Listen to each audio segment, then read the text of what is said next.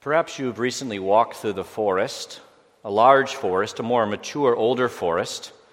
And as you've walked through the forest, you came upon an area where a large tree had been standing.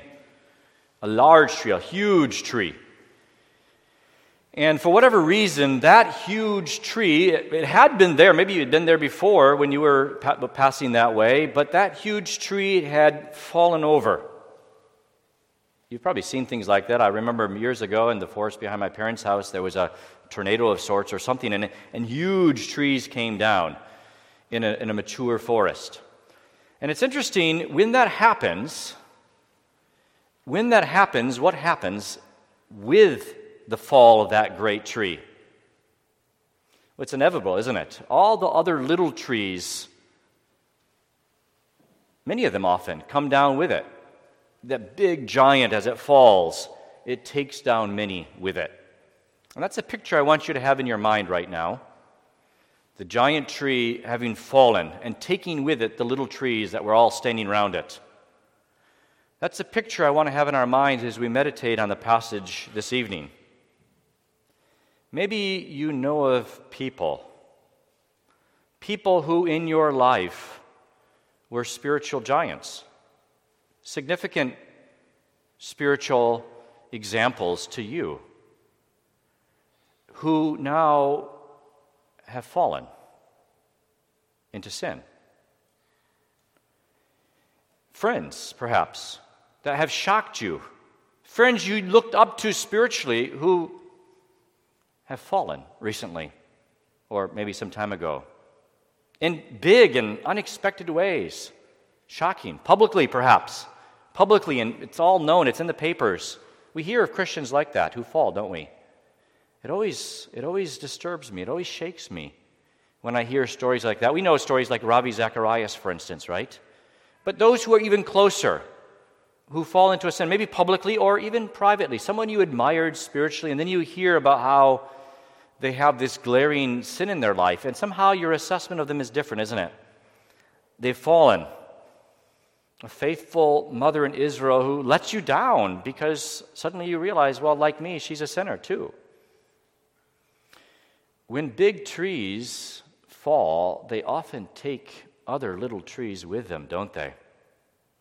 And consider the anti-witness.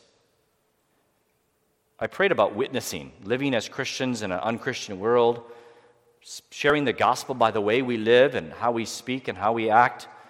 But consider the anti-witness, the negative effect it has when someone who is a known Christian falls into sin. When a father who is supposed to be the leader of his family is found to have addiction to pornography, or when leaders in the church are not living like they ought to, a pastor or someone else, or a close friend. I'm painting these pictures in our minds because that's the focus I want to have with you this evening as we study God's Word together. We read from 1 Corinthians 10, and I'm going to look with you particularly at verse 12 in its context. 1 Corinthians 10 from verse 12 is our focus verse. Wherefore, let him that thinketh he standeth take heed lest he fall. This is God's word to us this evening. 3 thoughts will organize our study. First, beware of self-confidence. Beware of self-confidence. Second, trust in Christ alone. You probably knew I was going to go there, but we're going to study that together. And then third, consider and take action. Consider and take action. Wherefore, let him that thinketh he standeth take heed lest he fall. Paul is speaking here to the Christians in Corinth. This section, like I said earlier, chapter 8, verse 1 to 11, verse 1, it forms a unit in the book of Corinthians. In fact, Corinthians, the first letter to the Corinthians, or what we call the first letter to the Corinthians, Paul is answering questions that the Corinthians had posed to him. They must have sent him correspondence, and he's responding to them. And so in chapter 8 it says, now is touching things offered to idols. He's answering a question they had. They had asked him a question, because in the church there in Corinth, there was a discussion, a debate. And there were the so-called weak Christians, and then there were the so-called strong Christians. And the weak Christians were saying, but these idols around us, we don't want any association with them. Nothing to do with it. We came out of that. We want to totally reject any form of worldliness. Stay far away from anything that smells like worldliness. But then there were the so-called strong Christians who had knowledge. And they knew that these idols were just stones, just wood, metals, whatever. The idol is nothing. And so it's not the idol itself that's the problem, these Christians were saying, but it's the sin that's in back of these things. In fact, Paul himself says there are demons in back of the idolatry. And so there was this conversation taking place in the Corinthian church. What it should be our relationship? What should be our perspective when we deal with things out there, the world? And you might say, well, we don't have idols here in Kalamazoo, we don't... This is one step removed really from our culture and world. It doesn't really apply to us directly, does it? But not so quickly now. The city of Athens, Paul said, was full of idolatry, and the city of Kalamazoo is full of idolatry too, but just different idols. Because as John Calvin says, our hearts are factories of idols. We're always creating something to worship in place of God.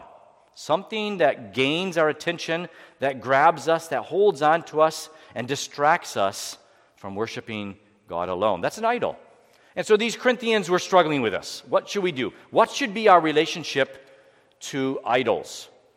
What should be the relationship between the church and culture, society? These are very relevant questions today as well. Well, we're not going to be able to answer these questions fully. Paul does it. He does it in 3 chapters. We're just going to look at a section, 1 Corinthians chapter 10, the first part. And it starts with verse 1. 1 Corinthians 10, verse 1. Moreover, brethren, Paul says, I would not that ye should be ignorant, how that all our fathers were under the cloud, and all passed through the sea. Now, Paul is talking to the church in Corinth, like we said, and this church...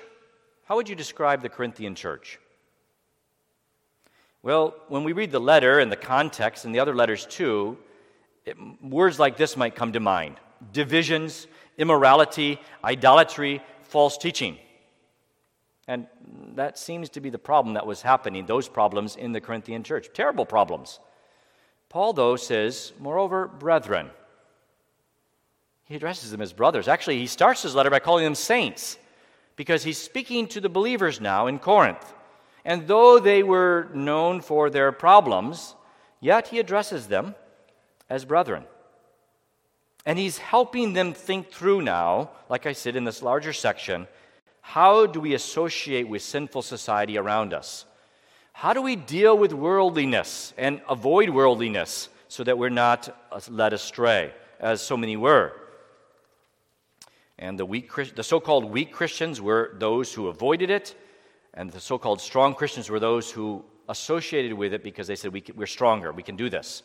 Now, this section, the first part of chapter 10, actually from verse 1 to verse 14, really, 14 is a transitional verse, it's a warning. He's particularly giving a warning against worldliness in these verses, actually warning against idolatry. But you can think worldliness, being like the world, being led astray by the thinking of the world, being conformed to the world and not conformed to the image of Christ.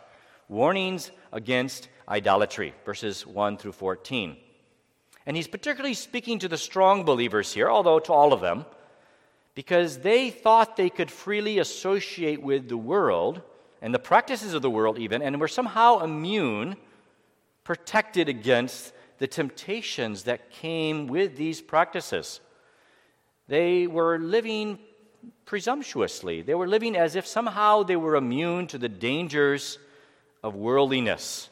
They could associate with these things without falling into the temptations that others fell into, the so-called strong believers. Because they had knowledge, they knew. They had faith in Christ, they knew. And Paul says, I want you to know, brothers, I would not that you should be ignorant. In other words, I want you to understand this. He's saying it in double negative, very, very strong language in the Greek. I want you to know this, brother. This is very important.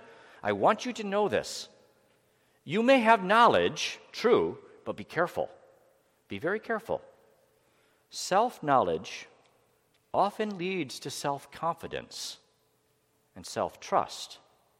So Paul warns against idolatry. He does that a little later in the chapter. And he also warns particularly against the sin of presumption. And that's what we see in these verses. Verse 12, then, is really the pinnacle of his warning. And he uses a proverb. It's a proverb. Wherefore, let him that thinketh he standeth take heed, lest he fall. This is actually quite common to other proverbs in Scripture. Proverbs 16, verse 18, we know it well, I think. Pride goeth before destruction, and a haughty spirit before a fall. And Proverbs 28, verse 14. Happy is the man that feareth always, but he that hardeneth his heart shall fall into mischief. And so this verse, verse 12, is similar language, actually, that Paul uses. Wherefore, let him that thinketh he standeth take heed, lest he fall. Now, him, he, it could really refer to anyone, can it? It's a generic he there, I think, referring to all people. It applies to all of us, every single one of us, whoever thinks they stand. Stand is the idea of being immovable, unshakable, securely grounded. No, I'm not one of those Christians who are going to be led astray by that sin or this sin. Maybe you see others who have fallen into that sin or this sin. And you say, well, thank you, God, I'm not like that, right? Almost like the Pharisee in the temple. We thank thee, O God, because thou hast kept us from these things. Whoever thinks he stands. It applies to us all. To think is to suppose to be true, in this case. And then the warning, take heed, watch out, consider carefully. Because falling is, an unsettledness or coming to an end. So this is a warning truth expressed by a simple proverb.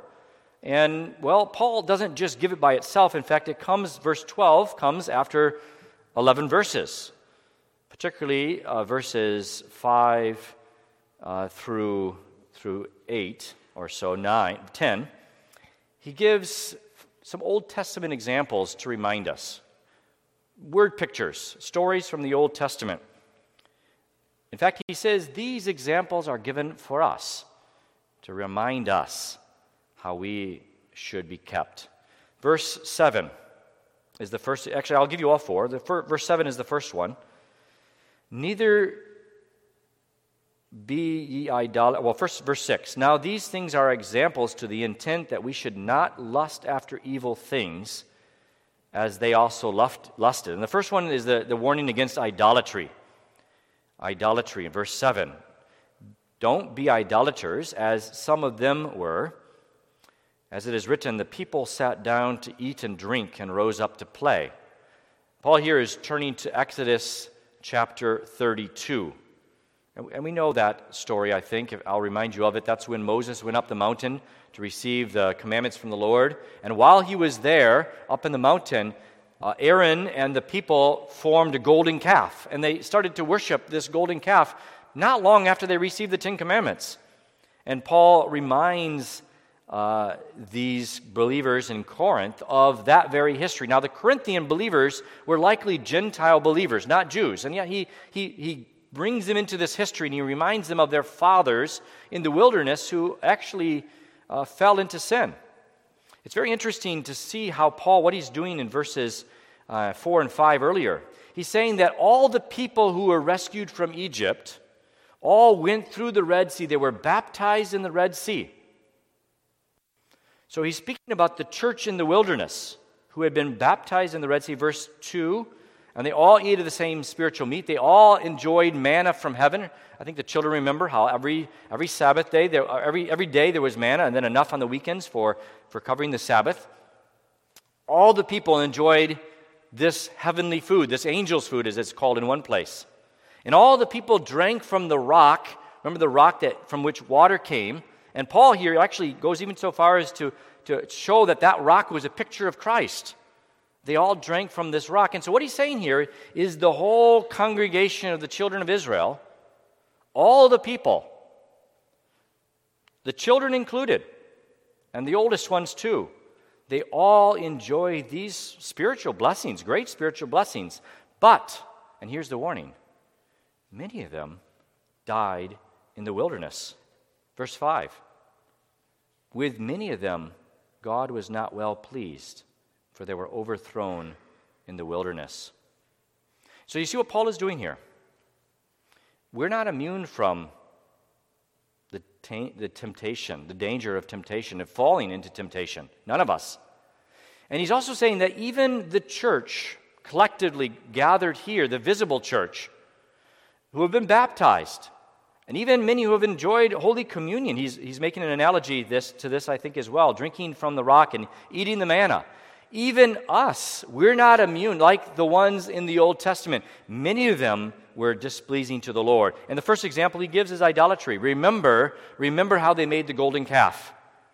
And they fell into that grievous sin there in Exodus chapter 32. Or verse 8. Verse 8. Remember, let us not commit fornication, as some of them committed, and fell in one day 23,000. He's referring now to Numbers 25, where they had, at least probably that place, where there was fornication committed by even the leaders in the camp. The leaders of God's people fell into sexual immorality and like other sins like that. Today we have other sins than relations with foreign women, sins of lust and porn and personal satisfaction, but these sins are just as powerful, aren't they? And so Paul is saying to the church, also in our day now, through the Holy Spirit, beware, we must not commit fornication. Verse 9, neither let us tempt Christ, as some of them also tempted and were destroyed of serpents. Numbers 21, remember the story, children, how the snakes came and bit the people? They were murmuring, they were tempting God, they were not serving God as they ought, and the snakes came and they bit the people. I forget which temptation it was there in Numbers 21. And then God told Moses to make the bronze serpent and put it on a pole so that when people would look to the serpent, a figure of Christ, a picture of Christ from John 3, they would live. And that was a temptation that, again, many people fell prey to and died in the wilderness. And then finally, verse 10, neither murmur ye, as some of them also murmured and were destroyed of the destroyer. Here is the sin of discontent. The sin of discontent. Complaining. Unthankful. Not satisfied, but rather lusting after, coveting other things, other gifts. Now, these are all pictures of how the church visible in the Old Testament was tempted, and how many actually fell into sin. With many of them, God was not well pleased. And so Paul is saying, look at the past, and now measure yourselves, assess this present by the past. You see, the strong Christians were there in Corinth, and they were saying, no, but we can associate with these things. We can walk through the world without being affected by the world in a bad way. But Paul says, no, be careful. You are able to fall just like your fathers in the wilderness. You may have knowledge, you may have insight, you may even have the right experiences, but you're not immune to temptation. And that's Paul's warning. His warning in these words. Take heed, he says, verse 12. Take heed. That word actually is a very important word. You can search it. It's used quite often in Scripture. It means to beware of, to watch out for, to pay attention or to take notice of possible dangers. Take heed. To be ready to learn about danger so that you are prepared. You know, when you get into a car, maybe children, when you get into your car, your mom says, be sure to put on your seatbelt. Why do you wear a seatbelt when you're in a car? Well, it's not just because it feels good, because sometimes it restricts us, right? We wear a seatbelt because we know that cars can be dangerous, and sometimes there are accidents. Of course, we try to avoid them, but they happen. And the seatbelt is there to protect us should that accident happen. And so we wear a seatbelt. And that's what Paul is saying here. He's saying, take heed, pay attention, be prepared for danger, watch out for worldliness. This leaven that can somehow infiltrate our lives and lead us away from a lifestyle of close walk with Christ, often gradually, subtly turning from our first love. Paul warns. He warns these so-called educated Christians. And there are times in our lives maybe we are a little careless this way. We don't wear the seatbelt, as it were. We leave ourselves unguarded. We overlook the danger of temptation. We put ourselves in situations where we know we may be prone to stumble, or where we've stumbled before, where we have somehow given in. We're self-confident, like somehow we're going to get through this. I just talked to someone in my church this morning after church, called him to see how he was doing. And he said, Pastor, I know everything's going to be okay. I hope so. I hope so. And sometimes we can be like that. Everything's going to be okay. I'm going to get through this one. I'm going to do it myself. Self-confident. Presumptuous. You see, the sin of presumption is a bold trust in ourselves or a disregard for normal restraints. Charles Spurgeon says on presumptive sins, he actually says there are 4 kinds or 4 things in a sin in order to make it presumptuous.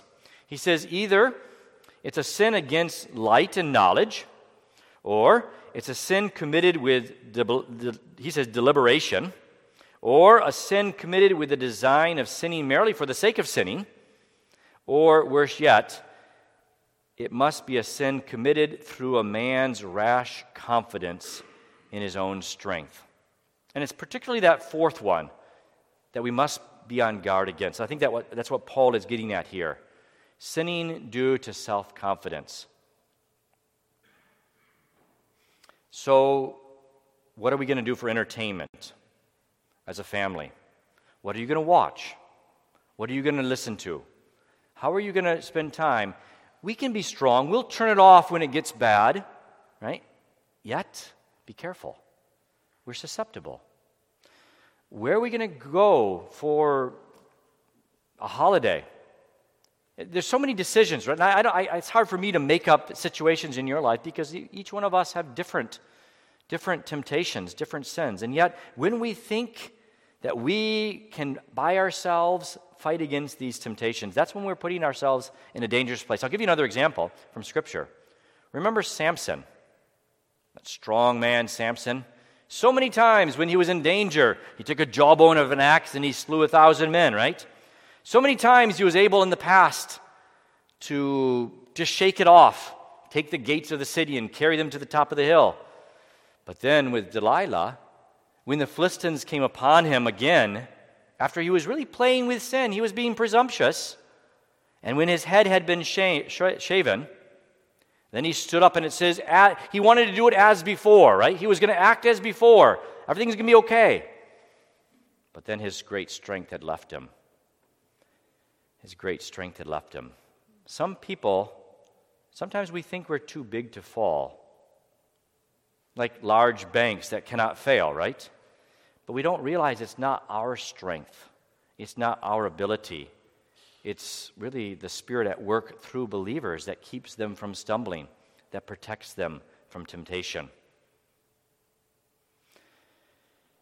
Peter, remember the Apostle Peter? Now this is a New Testament example. He said to Jesus, Though others deny thee, not me, Lord. I'm going to do it. I'm going to stand with thee all the way to the end. That was Peter. But it didn't happen that way. So the sin of self-confidence is very deceitful. And these examples are given in Scripture to warn us. Verse 11.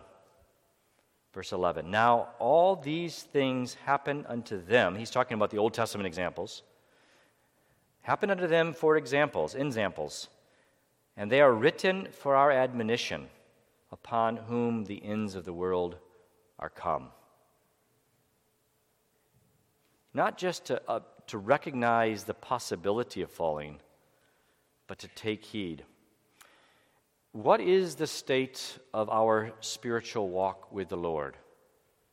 Are we walking closely to Christ? The fear of God, which produces a fear and an avoidance of sin, of temptation, of worldliness. Love for Christ, which creates a dependence upon Him and upon His Spirit for guidance in every way. You know, there are times in a Christian's life where it's high and it's low, right? There's times when we're walking close, and there's times when we're not so close. But it's particularly in times when we might think that we're standing that we have to take heed, because that's when we might be most susceptible to the sin of presumption. And so we pray with David, don't we? Keep back thy servant also from presumptuous sin. Psalm 19. Let them not have dominion over me. You know, it always shakes me the most. There was a pastor at a mission somewhere in the world, I won't give the details, a couple years ago, a missionary pastor, not from one of our churches, but from a NAPARC church. And this man, it surprised everyone. I was with his colleague 2 weeks ago, and I said, it just shook me so much to see. Who would have guessed it? He said, we never knew. We never realized. But this man fell terribly, had relations with some of the situation there where he was working, and then it snowballed, and he denied it, and now his family is destroyed, and his wife is remarried, and he's out of the ministry. He's actually in jail. A pastor, a man of God, in one of the churches that are similar to us in some ways. And that always shakes me. That shakes me because he must have thought he was strong. He was a man of God, after all, a pastor in a faithful church. And you see, that's what Paul is getting at here. Wherefore, let him that thinks he stands take heed. What should we do if we're living presumptuously? I'm moving to the second thought now because I've described the danger, but now let's look to the solution. What should we do? Well, there's several things, and I think verse 13 particularly helps us in this. Paul answers his own warning in verse 13. There hath no temptation taken you, he says, but such as is common to man. But God is faithful, who will not suffer you to be tempted above that ye are able, but will with the temptation also make a way of escape, that you may be able to bear it. Just a few thoughts from this verse. Just unpack a few things that we can learn, I think, from this verse. And the first is this. God's Word, God Himself, reminds us that temptations are common. Temptations to sin are very common. We have a culture that covers them up, don't we? And it's not wrong necessarily, but we want to hide these things. It's hard to admit that we have a weakness in this area or that area perhaps, that we're addicted to this sin or that sin. Maybe it's greed, or maybe it's pride, or maybe it's lust, or maybe it's discontent, or one of the other ugly sins that we cover over so nicely. But God's Word says that temptations are common. We all experience temptations, and it's common to experience temptations because the devil often tempts. He wants to see big trees fall. He wants to see faithful Christians polluted by a sinful, fall into sin. Even Jesus, the sinless one, he was led by the Spirit into the wilderness to be tempted by the devil. he also needed to prove that he could stand in temptation. And he did, of course, gloriously. It's a wonderful chapter 4 of Matthew. It's lovely to see how the second Adam stood where the first Adam had fallen. He stood better. You see, temptations are common. This is common. That's a word used in verse 13. We should never live as if there are no temptations. We should never drive our cars as if there are no dangers on the road and just say, seatbelts, who cares, right? And in the same way, we should never live, as Christians particularly, as if the devil is not going to try to make us stumble into sin, idolatry, worldliness. Many of God's people in the Old Testament were tempted. Many of God's people in the New Testament were tempted. And you think that we are immune from this? Absolutely not. That we are tempted should not surprise us. And that many people fall into sin and temptation should not surprise us either. Even in the church. Because, yes, God's word calls us saints. And yes, in God's sight, we are declared righteous in Christ. But we're still sinful. And we're still subject to the flesh, as we heard this morning. And we're still able to sin. In fact, when it happens, we shouldn't be gossiping about it as if it's some new thing that took place. We should rather be running to apply the remedy. Look to Jesus. Find healing in Him. That's what it says in 1 Corinthians 6, in Galatians 6, isn't it? Quick to restore as Christ was quick to restore Peter. Peter sinned grievously, terribly denying his Lord. But 3 days later, Christ restored him. Sought him out anyway and restored him a few days later in the presence of the disciples. And so we should not be surprised by these things. Satan is trying to destroy the church. And maybe it's through sexual temptations. Maybe it's through false teachings. Maybe it's through those secret sins of greed and envy and covetousness and these terrible things that lie so subtly below the surface. Maybe it's through whatever. We shouldn't be surprised when we see it. We should rather be quick to run and apply the remedy, to point others to Christ. Jesus was not surprised. He was not caught off by the devil's attacks. Rather, we must be prepared. And that's one of the reasons I think Paul gives us this verse.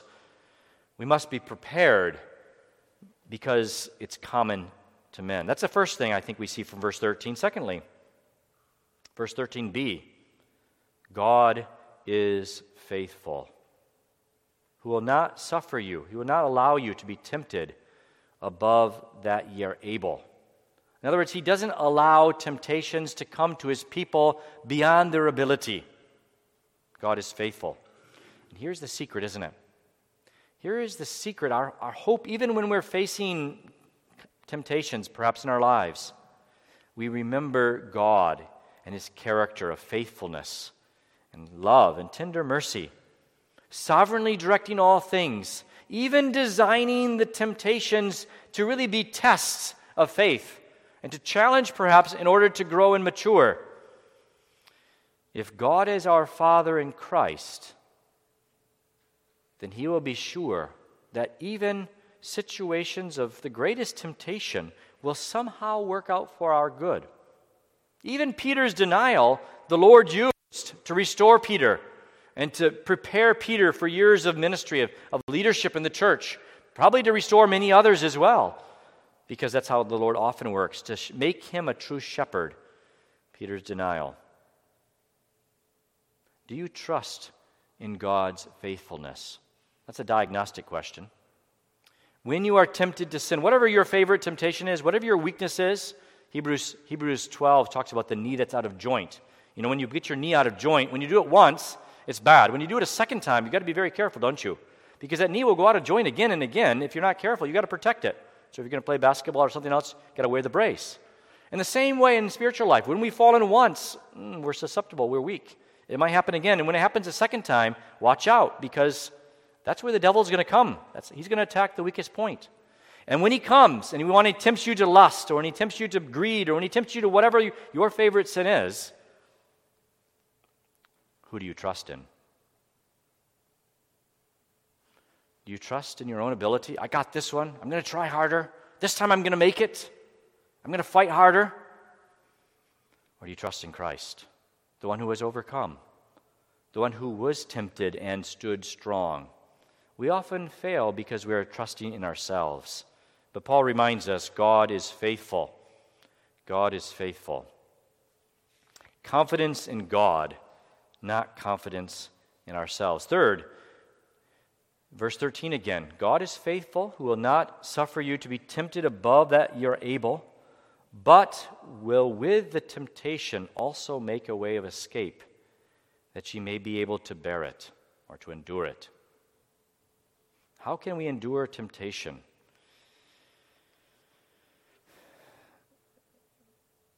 God will make a way of escape, it says. Because, first of all, Christ has endured. This is our way of escape. This is our hope, isn't it? When we feel the power of evil, when we feel our own weakness, when we feel even the devil trying to destroy, we look to Christ. That's our only hope. He endured temptation. Not only that, he has gained the victory. He has crushed the serpent's head. He has broken the power of evil. And he gives grace. He gives grace. He gives grace to say no. He gives grace to crucify sinful desire.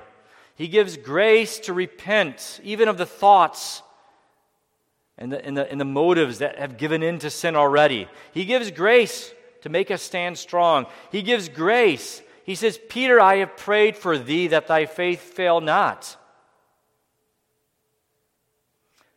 We can endure.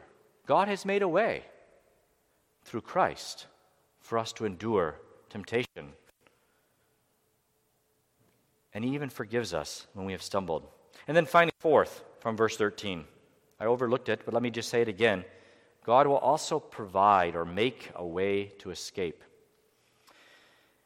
And maybe this will be helpful if you're in a situation in life right now, maybe you feel overwhelmed by the challenges of worldliness in your work environment or in another situation, and you feel as if, how can I get through this one? Yes, God is giving grace, and yes, God is helping. You feel God's presence. You feel His grace sustaining you even perhaps as a true believer. And yet, sometimes you wonder, and you feel even the weaknesses. Maybe you stumbled.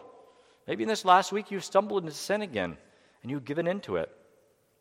But God makes a way of escape. Let me say it this way. All temptations have an exit door. All temptations have an exit door. You see above the doors in the back, there's that red sign, EXIT. I see 4 of them. The exit door. All temptations have an exit door. If this place was on fire, we know exactly where to run, don't we?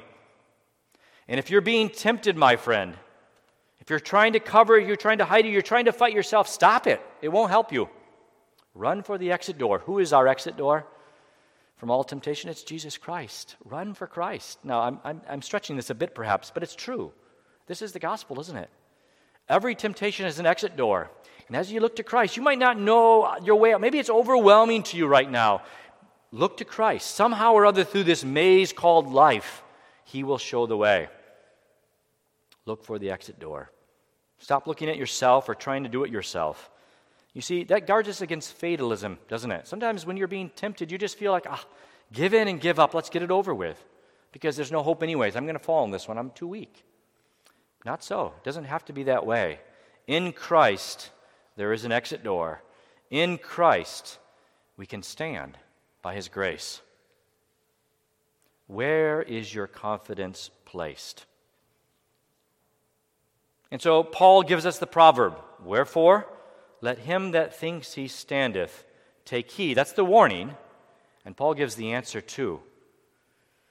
God has made a way of escape. He will not allow us to be tempted beyond what we are able. He is there with sustaining grace. You remember the picture in Pilgrim's Progress in the interpreter's house. There was the one side of the wall, and there was a fire, and one side the fire, the fire was being put out, right? But the other side, oil was being poured on. And that's a picture of Christ's graces. I hope I got that right, but the Christ's graces continually supplying us the need to stand, not in our own strength, but through Him. So-called strong Christians think they can stand in their own strength. But when we are weak in ourselves, then we are strong in the Lord. Then we are strong in Christ, as Paul says in 2 Corinthians 12. But then finally, our third thought. We've looked at the warning. We've looked at the solution. Trust in Christ alone. Now let's consider just a few thoughts as we bring this to a close. A few thoughts to take action. And the first is that word, take heed. Take heed. It's interesting how many times I did a paper at a conference a couple years ago, and this was particularly in theological education, but I started by Google searching in the Greek the word take heed, because it's amazing how many times you find that in letters of Paul and throughout. You can do a search it yourself in a concordance. Take heed. I'll just read a few verses. Ephesians 5, verse 15. See then, take heed, that you walk circumspectly, not as fools, but as wise. Or Colossians 2, verse 8. Beware, which is also the same word in the Greek. Take heed, lest any man spoil you through philosophy or vain deceit. You know, the things they teach you at college these days. Lest they spoil you with these things. Beware, after the tradition of men, after the rudiments of the world, and not after Christ. Or Hebrews 3, verse 12. Take heed, brethren, lest there be in any of you an evil heart of unbelief in departing from the living God. Or 2 John, verse 8. Look to yourselves, same word again, take heed, that we lose not those things which we have wrought, but that we receive a full reward. Brothers, sisters, Church of God in Kalamazoo, take heed. Many have fallen. We all are being tempted. The devil wants to destroy us. He wants you. He wants fathers to fall and take their children with him. How many children have been damaged spiritually by fathers who are unfaithful?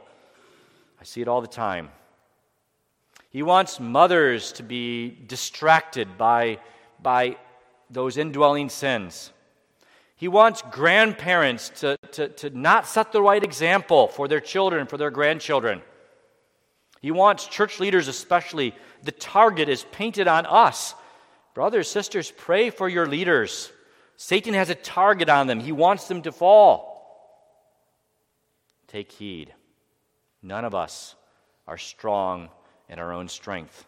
And as soon as we think we are, we're in great danger. That's the first thing. Second, trust in Christ alone. I'm going to say this again because it's so pivotal. Trust in Christ alone. Not confidence in ourselves. Never. Confidence in Christ alone. He forgives. He cleans. He restores those who have fallen. He prays for his people, even now before the throne, praying for his people. He graces with endurance. He sends his Spirit to work grace, to distribute grace freely, grace, lavish grace for every temptation. Pray for grace to replace self-confidence with Christ dependence. Pray for grace to replace self-confidence with Christ dependence. Is your faith real? Many in the Old Testament church were baptized. Many ate the manna. Many drank from the rock. But as Hebrews says, their carcasses were left in the wilderness. Spiritually, they didn't make it to the promised land. I don't say that to scare us. I say that so that we will take heed. Take heed. Trust in Christ alone. And then action as well. Action. Inspect your defenses is what I wrote in my notes here. Because the warning should be applied in actual living. We put on the seatbelt when we get in our car, don't we? Because that is the means God has provided us in order to protect us should there be an accident on the way home. God has graciously given us intelligence so we can design seatbelts and airbags and all the other protections that we take so seriously in life. and we ought to. But sometimes we don't give enough attention to spiritual seatbelts, if I can use that expression. What is our spiritual seatbelts? The means that God has given us to protect us from danger. I can think of many. Studying God's Word. It's amazing how quickly verses will sometimes come to mind when we've memorized them to protect us, to remind us of a danger, perhaps. Biblical thinking is a wonderful protection against false views and ideologies and worldviews, perhaps, that we might encounter. Spiritual advisors, what a blessing to have men and women who know the Lord and are walking with Him. We can learn from them. Young people, don't despise the leaders of the church. Don't look past these men and women who have experienced the Lord's challenges in life and the Lord's blessing too, even in these challenges. What are we doing to protect ourselves? An accountability partner. A godly friend is a wonderful blessing. A wonderful blessing. Someone we can spend time with, yes, but someone who also has the courage to say, how are you doing spiritually? Is your walk with... Somebody actually asked me that question 2 months ago, month and a half ago. Just out of the blue. He says, are you walking closer with the Lord today than you were a half a year ago? Wonderful. Wonderful. Pastors don't often get that question, and it's good. It's right. We should be asking each other that question. And we need friends that are close enough so that we can give an honest answer as well, right? And open up with them. These are graces, seat belts, as it were, that the Lord gives us in a church family that protect us. Faithful devotions and prayer. I really should have said that first. Because when we think we're standing, that's when we are most susceptible. But when we're dependent on Christ, being fed daily from His Word, and personally communing with Him in prayer, then we're safer. We're on safe ground, not in ourselves, but in this relationship with Him. And there's many things we could say here. Spiritual firewalls, for those who are more IT-related, or spiritual virus detection. You could use these examples, right? These ideas of what are we doing to be aware of what might cause us to stumble? What are we doing to help our young people see the dangers, the temptations? Young people, often we don't see the danger of the technology or the other situations, but it's the parents or other godly people in their lives that can help them see these things. Guarding against danger, fleeing worldliness, fleeing from worldliness, habits of holiness. There's so many things, really, that we should think about here. And then, finally, fourth, yield yourselves unto God. It's the greatest defense, really. Not living for self, not trusting in yourself, but giving yourself back to God out of thankfulness for His grace. I'm just going to read a section from Romans 6, because I think it says it best. Romans 6 from verse 12. Let not sin therefore reign in your mortal body, that ye should obey it in the lust thereof. Neither yield ye your members as instruments of unrighteousness unto sin. Doing things with our body that creates sin or makes us unrighteous. But yield yourselves unto God. So that's the opposite. Paul says, stop giving yourself to sin and the pleasures of sin, but yield yourselves unto God as those that are alive from the dead, made alive in Christ, right? And your members, your body, as instruments of righteousness unto God. For sin shall not have dominion over you, for ye are not under the law, but under grace. Paul is saying, give yourselves to God as a holy temple for His reasonable service, to worship Him with your lives 100%. Yield yourselves unto God. Or as Psalm 119 says, order my steps in thy word, and let not any iniquity have dominion over me.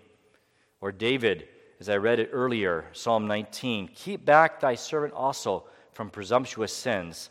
Let them not have dominion over me. Let the words of my mouth and the meditation of my heart be acceptable in thy sight, O Lord, my strength and my Redeemer. Living as daily sacrifices to God for his glory will keep us from the addicting power of sin in our lives. So Paul's warning to us, verse 12, verse 13, and then he closes it off with verse 14. Wherefore, my dearly beloved, flee from idolatry.